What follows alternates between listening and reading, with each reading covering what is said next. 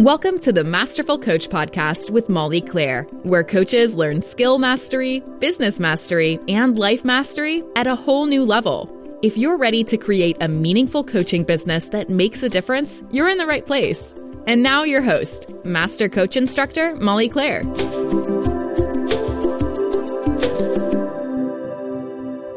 Hey coaches, welcome. So excited to be with all of you today. We are talking about a very important topic, unacceptable coaching practices. And it's not exactly the lightest topic, but I believe it's so important. I'm so passionate about the coaching world and about the service that each of you listening provide and the way that you are truly able to help empower your clients. And it is for this reason that I think it's important we talk about these things. I had an episode on ethics a few weeks ago. If you haven't listened to it, make sure to go listen to it. I'm going to be definitely talking more about these kind of things as we go, because I believe that part of upholding the integrity in the coaching world is to be able to hold ourselves accountable, hold others accountable, and to really be able to be mindful of what we're creating in our businesses. Okay. So that's what we're going to be diving into. Before I do, welcome, huge welcome to all those of you that are joining us for this round of the Coaching Collective. The last several weeks have been so fun on the podcast, sharing with you stories from our mentors, our community members. And it's just been a really great time. We had a great Facebook group that we did helping you guys with your offers. And it's been a great time already. And those of you that are coming with us, Amy and I are ready to catch you. We're ready to help you every step of the way. And we just love you already. So huge welcome to all of you. All right. Let's talk about unacceptable coaching practices. We're just talking about a few things today. And the way I'm framing today's episode is I'm actually going to be pitching solutions to you and helping you to understand the problems it prevents and the unacceptable practices that can be eliminated. Okay. So that's what we're going to talk about. Now, what are some of these unacceptable, I cannot say that word today, unacceptable practices that I'm talking about? I'm talking about practices of dismissing clients' thoughts and feelings, which can often feel like gaslighting, encouraging self-gaslighting from our clients where they're dismissing their own thoughts and feelings, a bait and switch where we are over-promising and under-delivering, even though we say we're doing the opposite. Okay, I've seen this plenty of times. Abdicating responsibility instead of taking responsibility, and really missing the mark on how you really do hold a place of power with your client, whether you realize it or not. So these are some big words, right? Big problems. Dismissing our clients, gaslighting, bait and switch, abdicating responsibility. Who wants to be associated with any of those? But the truth is that these things sneak in without you even knowing because of the way the industry is set up, and often because of good ideas, good principles, powerful concepts that are simply misused. I want to say that again. These are positive, powerful concepts and practices that are mistakenly misused. And that's why we're talking about this today. It's not because anyone wants to use a bait and switch or abdicate responsibility or gaslight anyone, right? But it's because these positive concepts can be confused. And sometimes you may not realize it's happening. And that's why we're talking about this today. So solution one that I'm going to speak to is defining your role with your client and the problems that this is going to solve. Okay. So one issue I want to talk about is when your client comes to you with an issue with your services. So this could be one-to-one, or this could be when you are running a group. Okay.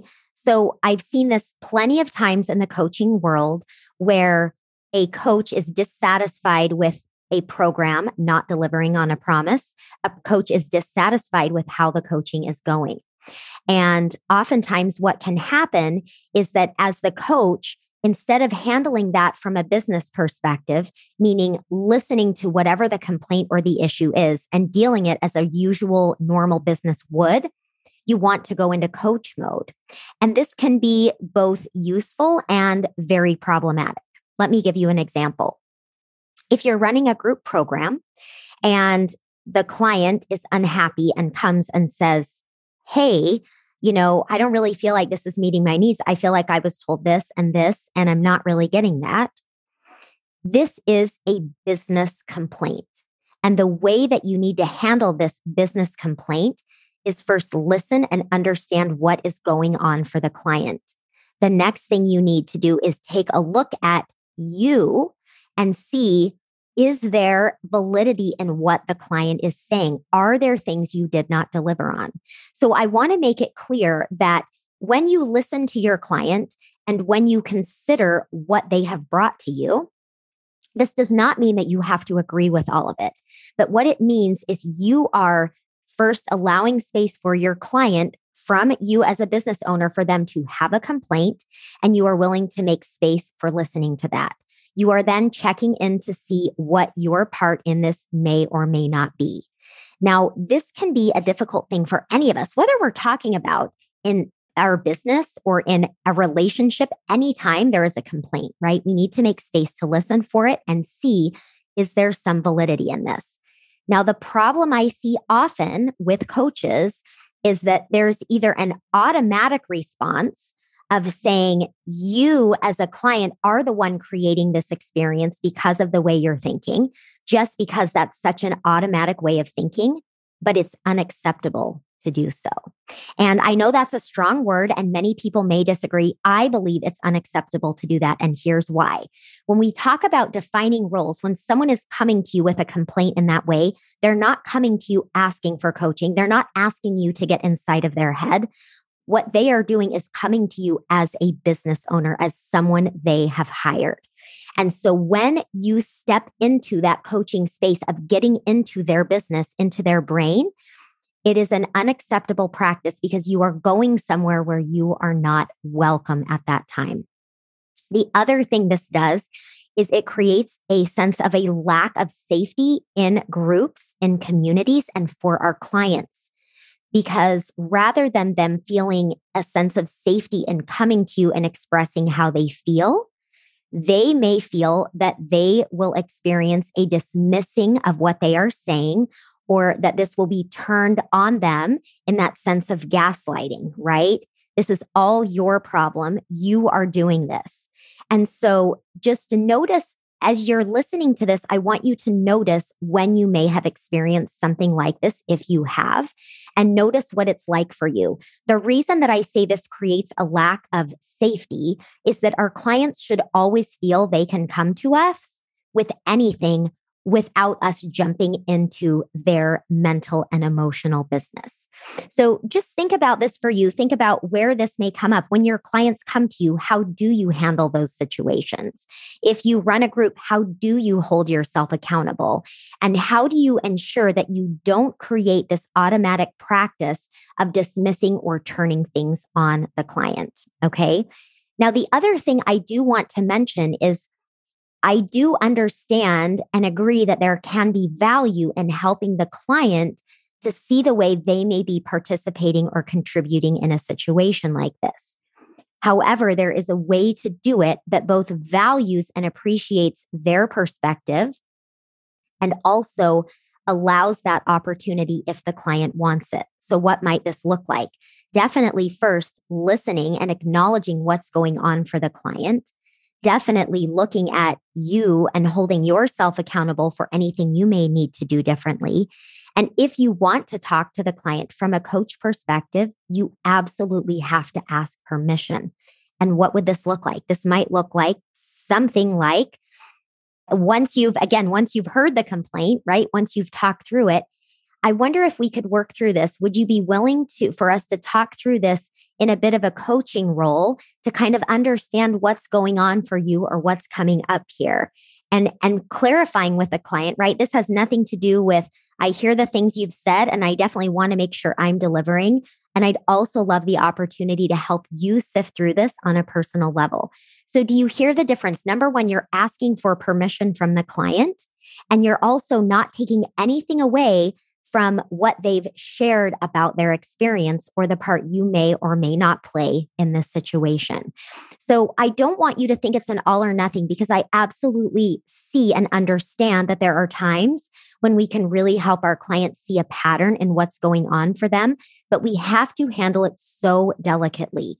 Otherwise, what this does is not only can it feel like gaslighting in the moment, but it can actually I was going to say the word help, but I don't know if that's the right word, help or facilitate. It almost creates this pattern for our clients where they are doing this self-gaslighting, where they don't think they're allowed to say what they feel or that things are going to be turned on them, and they actually turn on themselves.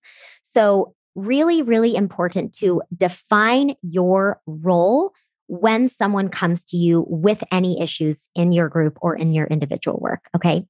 The next thing I want to talk about is even this idea of switching modes during a session. So in a session, there may be times when you're holding a very neutral space with your client, and there may be times that you are advising, giving opinion. And there are also times when you may be giving expert advice from someone else, right? Sharing some research or some facts. And in the coaching realm, in the session, when you're in that place, it's so important that you clearly define when you're switching roles. This might look something like, hey, I'm just going to be completely in a neutral space here, and we're just going to be in a coaching space. I'm withholding all of my opinions, right? When you perhaps move, if you move to a place of, hey, I want to share just some opinions and I want to toss them around.